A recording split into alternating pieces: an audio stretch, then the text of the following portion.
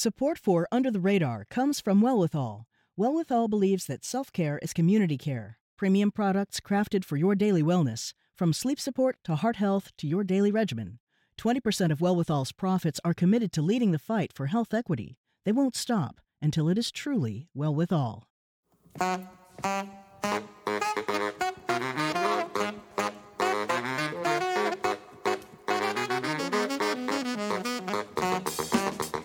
I'm Callie Crossley, and this is Under the Radar with Callie Crossley. And now for the part of the show we call Lagniappe.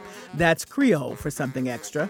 At first, it seems like a familiar story of office politics, but very soon, the other black girl unfolds into a tension-filled tale exploring performative diversity policies, unconscious bias, microaggressions, and old-fashioned backstabbing. Author Zakiya Dalila Harris's pitch-perfect dialogue, pop culture witticisms, and sharp-edged satire frames the plot of one black woman's path to success, disrupted by the hiring of another black woman. The Other Black Girl is Zakiya Dalila Harris's debut novel and our July selection for Bookmarked, the Under the Radar Book Club. And Zakiya joins me now. Where are you at this moment, in New York? Hi, yes, I am in Brooklyn. Very good. I'm so delighted to have you. Well, I love the book. It was fabulous. It's such an engrossing read. I pretty much did it in one sitting, so I just want to let you know that at the beginning. Thank you. That means so much to me. Oh, my gosh. Yes. So I want to start this way for our listeners. Tell me about the main characters, Nella and Hazel. Yeah. So, Nella is a young 26-year-old editorial assistant. She's been the only Black person working at this very prestigious, very, very, very white publishing house in the heart of Manhattan. So she is very much, getting all of the microaggressions, getting all of, just the stressors that come with being a Black person working in this very white space where you don't have anyone else that you feel like you can talk to about your experiences. So Nella is originally, I feel like I should add, originally from New England. She's from Connecticut, raised in the suburbs, mostly around white people. So she's also, while working at Wagner can be a lot, she's also had experiences navigating white spaces for a lot of her life. So she's working at Wagner when Hazel, another young Black woman who is from Harlem, has all of that Harlem cool, beautiful dreadlocks, is just, in my opinion, not everyone's opinion, but she's just more confident and cooler than Nella is. She's hired to work in the cubicle next to Nella's. Nella's like, great, this is going to be so much fun. I have an ally. I have someone to complain with all of these white people who don't get it. But of course, that does not happen. I will leave it at that. Well, we're not going to give away a lot of stuff here, but I first would love you to read the first face-to-face introduction between the two, which is on page 26. Yeah. All right. Face to face, Nella could see Hazel had 1 inch, maybe 2 on her. Today, her locks were free of any constraints, spouting spiritedly from her scalp and pouring down the back of her baby blue blazer. Nella grew suddenly aware of her own wrinkled gray V-neck t-shirt underneath an even more wrinkled gray sweater, of her Keds, dirty and basic. Welcome to Wagner. I've heard such marvelous things about you. Vera nodded in Maisie's direction. You're working for a great one here. Maisie batted a hand in a gesture of, oh, stop it. Yes, I know, said Hazel. Thank you. I'm so honored to be here at Wagner. I almost can't believe it's happening. And we're excited to have you. Where are you coming from? Nella cringed ever so slightly, embarrassed for her boss, and worried that Hazel would be scared away so soon. That question. Oh, how publishing people loved that question. She'd first been asked this question by Josh, Wagner's sales director, at the Keurig. Nella hadn't known what he'd meant, so she'd mentioned her Connecticut hometown, telling him pretty much everything about it, just short of its geographical coordinates. She only understood when Josh said to her, a bit impatiently, ah, interesting. And where in publishing did you last work? Nella had looked down at Zora Neale Hurston's face, printed on the side of a coffee mug her mother had gifted her and said, "Nowhere." I was in food service, she'd clarified, and that had been the end of questioning. But Hazel provided the appropriate prerequisite, a small magazine in Boston. I lived there for 2 years and decided to come back here a few months ago. I like New York too much, and I wanted to return to the nonprofit that I started up in Harlem back in the day. Maisie nodded with noticeable pride. Nella, in the meantime, marveled at Hazel's admission of what she presumed was another reason why she'd left Boston, because it was such a racist city. That is my guest, Zakiya Dalila Harris, reading from her debut novel, The Other Black Girl.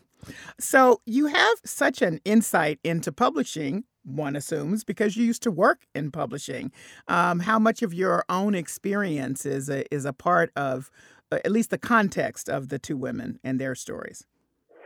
Yeah, when I started writing this, I was really thinking about, first and foremost, what it would be like for two Black women to just come into contact in this kind of space. Because I had actually had a similar moment happen before I started writing this, where I was in the bathroom at work. Another Black woman came out of the bathroom stall, and I kind of thought maybe we'd have a moment of like, "What's up? I'm here. You're here. We're here in this space together. Like, how did we get here?" kind of thing. But that didn't happen. And for whatever reason, who knows? It's a bathroom. I get it. But I ended up going back to my desk, and I was just thinking about that lack of interaction, and also just thinking about myself and why that meant so much to me, why I had all of this writing on it in my head. And the reason, of course, was because I was one of very few Black people working in publishing. I wasn't the only one, the way that Nella is. I didn't have it that bad, thankfully. But I was the only Black woman working in editorial at the time. And that kind of feeling of every day enjoying what you're doing for the most part, but then looking around the table and seeing people who don't look like you, having these kind of conversations about, yes, we do need to be more diverse.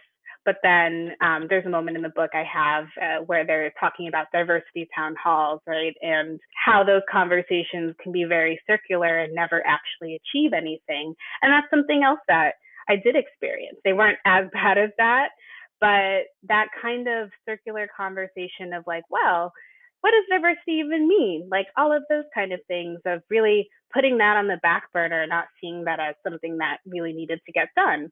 And so I experienced that fatigue as a Black woman, as one of very few who then also knew that writing was my passion at the end of the day, and trying to figure out if it was worth trying to stay there to be that Black woman in editorial that they didn't have, if it was worth it to really kind of give up my own dream. And eventually I decided it wasn't for me. Mm. What was interesting to me is, not one that understands the inside of publishing as you did from working there.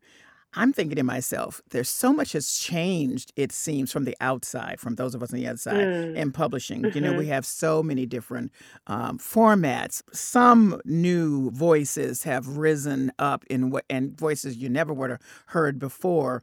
People are getting their work out in different ways. And yet what you present in your book is, boy, it's the same way they have done this for 100 years. No matter what's going on in terms of the new voices and all that, it's the same way. That was a little startling. Yeah. Well, I think, and that's what I really wanted to show, right? With this generational, Kendra Rae and Diana, these two women who were at Wagner 30 years earlier. In a lot of ways, Nella has it easier because, there's social media, there is Black Twitter, there is, I think, a much bigger market for Black natural hair. She didn't have to feel like she had to change that part of herself, right? But also so much hasn't changed. And the things that seem like they've changed, I think a lot of times have to do with the conversation, and it's in vogue, to have this conversation at a publishing house. It's in vogue to have publishing town halls, but it's still not quite all the time in vogue to actually commit to making the changes. Right. Oh, so that was fascinating to me.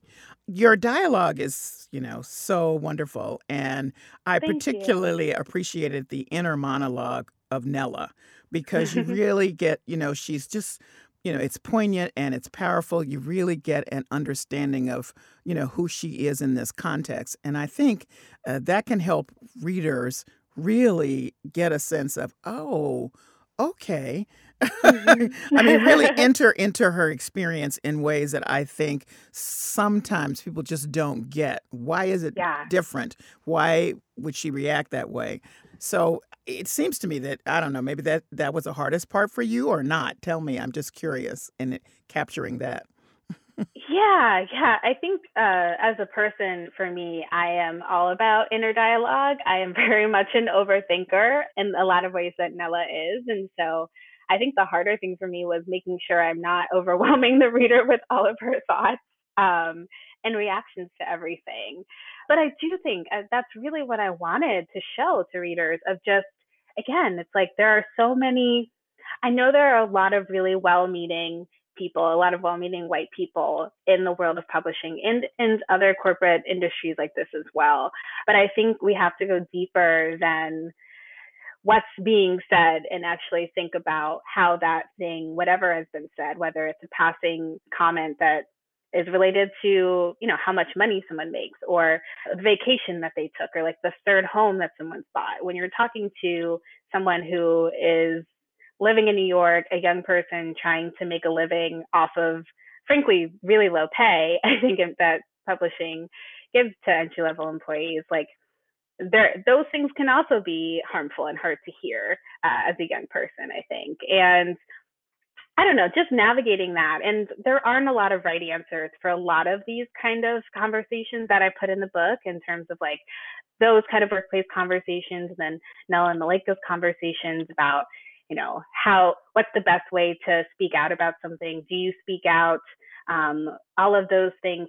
They're hard conversations, but I really wanted to just put the reader in the shoes of the people having them, of Black women who are navigating these spaces, these conversations, trying to figure out how much of themselves they can show the world, show their coworkers, and how much they should keep to themselves. It's just so much like this. We just carry around so much on top of the job.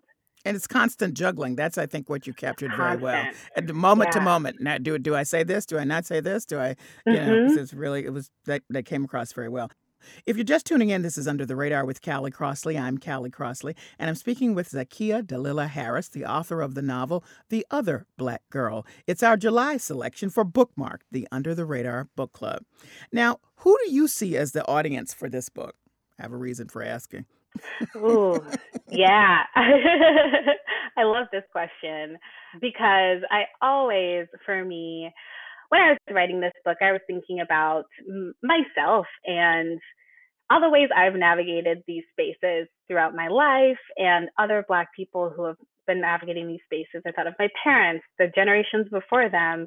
And I really was writing this book for Black women, for Black people who don't feel like they necessarily see themselves expressed in books in this way. I wanted to talk about hair, Black hair, and not go into the details about it. Just put it in there of the 3C, the 4C, all of those conversations that we already are having. I wanted to just put them in as they are. And the references, all of those things are parts of who I am, parts of a lot of Black women I know. And I wanted to really make that demographic feel seen. But this book's also, in my opinion, for white readers who work in publishing, of course. I definitely want this book to start those conversations and then also take those conversations again into action, but also just readers to see us in all of our diverse beauty as Black people. We have varying kinds of thoughts, varying opinions on things.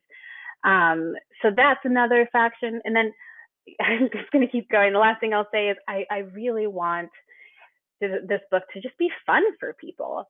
There are so many serious things in it. I want people to really chew on all of the topics about code switching, microaggressions, work-life balance, all of it. But I also want it to be fun. I want people to look, listen to the music from the. I made a playlist for this book. It was so much fun to Oh, make. Like, wow. yeah, like listen to the music, look up the references, like all of those things, because I really want it to just be enjoyable and also scare people. Yeah, yeah. Yeah. I was going to make the point. Well, first of all, I was going to say two things. I thought the hair references and some of the other cultural references was very much Junot Diaz like. Junot Diaz Yes, puts in the language. You got to go with it, just and go with figure it it. out Yep. or not. That's just so. Mhm. That's what I thought of when I read it in that way. And I also wanted to make clear to people who are listening that it is not a heavy book. It's not like, okay, here's we're going to talk Right. about. It's very Right. fun, and there's so much going on. Nobody seems to know how quite to describe it. Thriller is what we've all come down to, but we can say it's a mystery, it's a thriller. It has so many things. You're crossing so many genres with a little soupçon of horror. How do you describe it? I mean, honestly, it depends on the day. That's probably not what I'm supposed to say, but I mean, because when I was, having worked in publishing too, I know the ways like the jargon works. So like, this is this meets this, and I know that the thises have to be good thises that are current and recent, and people will be like, yes, And so, I mean, Get Out, Yes, Devil Wears Prada, Stepford Wives. I'd even say I reach back into that, but I say horror tinged horror tinge. workplace Yeah. Hmm. thriller. But I do like to say suspense. It's a slow burn. I was channeling my own love of like Rosemary's Baby, of I mean, Get Out's not quite a slow burn, but even Twilight Zone. I watched that show a lot when I was a kid, and the way that Rod Serling would really kind of take you in with his monologue in the beginning, and things would often start off in a seemingly benign kind of space and then just go off the rails in Yeah. 30 minutes. I Yes. just thought that was so brilliant. And again, the ways in which the ways in which that show is able to get at these kind of topics, but through an entertaining way. That was really my goal while writing, and that's what I hope readers will take away as well. No, you definitely got it. And in fact, at first, when I'd heard about it a little bit and I knew that there was horror tinged, as you said, I'm not a horror girl. So I was like, I don't know. And then I kept thinking, all right, people are saying, so I got to read it. So, but I will say to all readers, that slow burn, I didn't realize until afterwards my shoulders were all hunched up and I was like breathing fast because I didn't know what was going to happen. It was like, oh my God, now what's going to happen? Now what's going to happen? So you had a lot of that going on. You definitely achieved, all of that. But the reason I ask you about who was the audience for you is that it reminds me of a lot of movies and sometimes Mm. cartoons that the parents can get a whole other level of information that the kids never get. And it's Yes. deliberately put in there for both Yeah. audiences. So you can completely read it just as we've described this thriller, horror, whatever. And then you can go, if you care to, and resonate on a deeper level with some of the other stuff going on that might Mhm. just strike young Black women in a different way than they would other audience members. But it's quite accessible to nobody's going to be confused about Mhm. what's happening. Yes. Thank you. Thank you. You'll know what's happening. You have quite an imagination, I will say. So there is that. Let's get you to read another piece of the book. I am interested in page 242. Alrighty. She was reaching for a metal spoon from the drying rack when the sizzling of the Keurig was overpowered by the sound of footsteps behind her. Hey, Hazel, how's it going? Nella spun around and saw Sophie, red-cheeked and now highly embarrassed. Oh, she said. Nella, I am so sorry. I thought you were. Yeah, said Nella, glaring at her. I think I know exactly what you thought. She dipped her spoon into her mug, grabbed some jasmine, and tossed it into the sink. It's just that. Sophie stopped. Well, did you realize you two are wearing the same color today? Are we? Nella looked down at the eggplant sweater that she'd pulled over her head a few hours earlier. She hated this particular sweater. It was too small and too itchy, and the tag always stood up in the back. But she'd barely had time to pick anything else. Lately, her body had been waking her up at all sorts of irregular times in the middle of the night, and when sleep did come back to her, it was usually half an hour or so before she needed to actually get out of bed.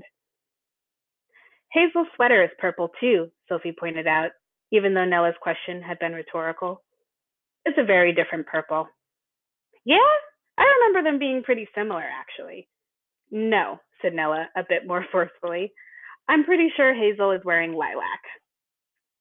She was sure of this because she'd caught herself eyeing the girl's bell-sleeved sweater enviously earlier in the morning when Hazel had wheeled her chair over to ask her how to set up a conference call. Nella had helped her, delivering the same spiel she gave new assistants, but it had been hard. Her spiraling sense of self-worth had started to encroach upon her sanity upon her sleep, and her sleep upon her ability to be a functioning human being at work. A functioning human being who was able to forgive and forget the fact that a colleague had mistaken her for a dreadlocked girl who was 4 inches taller than her. That's my guest, Zakiya Dalila Harris, the author of the novel The Other Black Girl.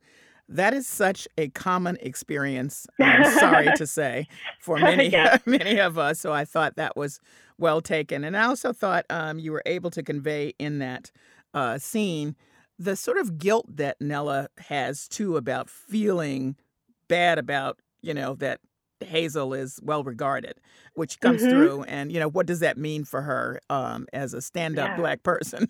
I appreciated your exploring that theme through the book. Oh, thank you. Thank you. Yeah, I mean, and also the pressure that Black women feel to really, we want to be supportive. But then also, I mean, in terms of the book, I don't want to give too much away, but no, don't. Yeah, don't yeah. But like things are different. Hazel has a different experience than Nella does. I'll leave it at that. And the fact that she's, having this experience and Nella hasn't after being there for as long as she has, it eats at her. Mm-hmm. So I always ask my authors this: what do you want readers to take away primarily? I mean, they'll get many things, but what primarily would you like? Yeah, I think I just want, again, readers to take away another example of Blackness. Just another example, not the only example, but just, I mean, more than 4. There are the 4 kind of main characters in the book. Then there's Hazel, there's Malika. There are just so many different women in this book, and they're all so different. And I want that to be really the takeaway of how we are just, again, such a beautiful, diverse, sometimes messy, and we should be allowed to be, group of people. Well, you achieved it all very well. And we'll be looking for book 2 from you. Not right away. You can take a break. Okay. Thank you. So thank you so much for joining me. Thank you so much for having me. It's been such a blast chatting with you today. I've enjoyed it too. Zakiya Dalila Harris is the author of The Other Black Girl, her first novel, and our July selection for Bookmarked, the Under the Radar Book Club. It's available in bookstores and online now. That's it for this week's edition of Under the Radar with Callie Crossley. We're on the web at wgbh.org News Under the Radar with Callie Crossley, and available for download wherever you get your podcasts. Under the Radar with Callie Crossley is a production of GBH, produced by Hannah Ubeli and Angela Yang, and engineered by Dave Goodman.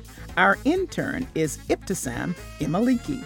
Our theme music is Fish and Chips by We Are Two Saxies, Grace Kelly and Leo P. See you here at 6 p.m. next Sunday. I'm Callie Crossley. Thanks for listening.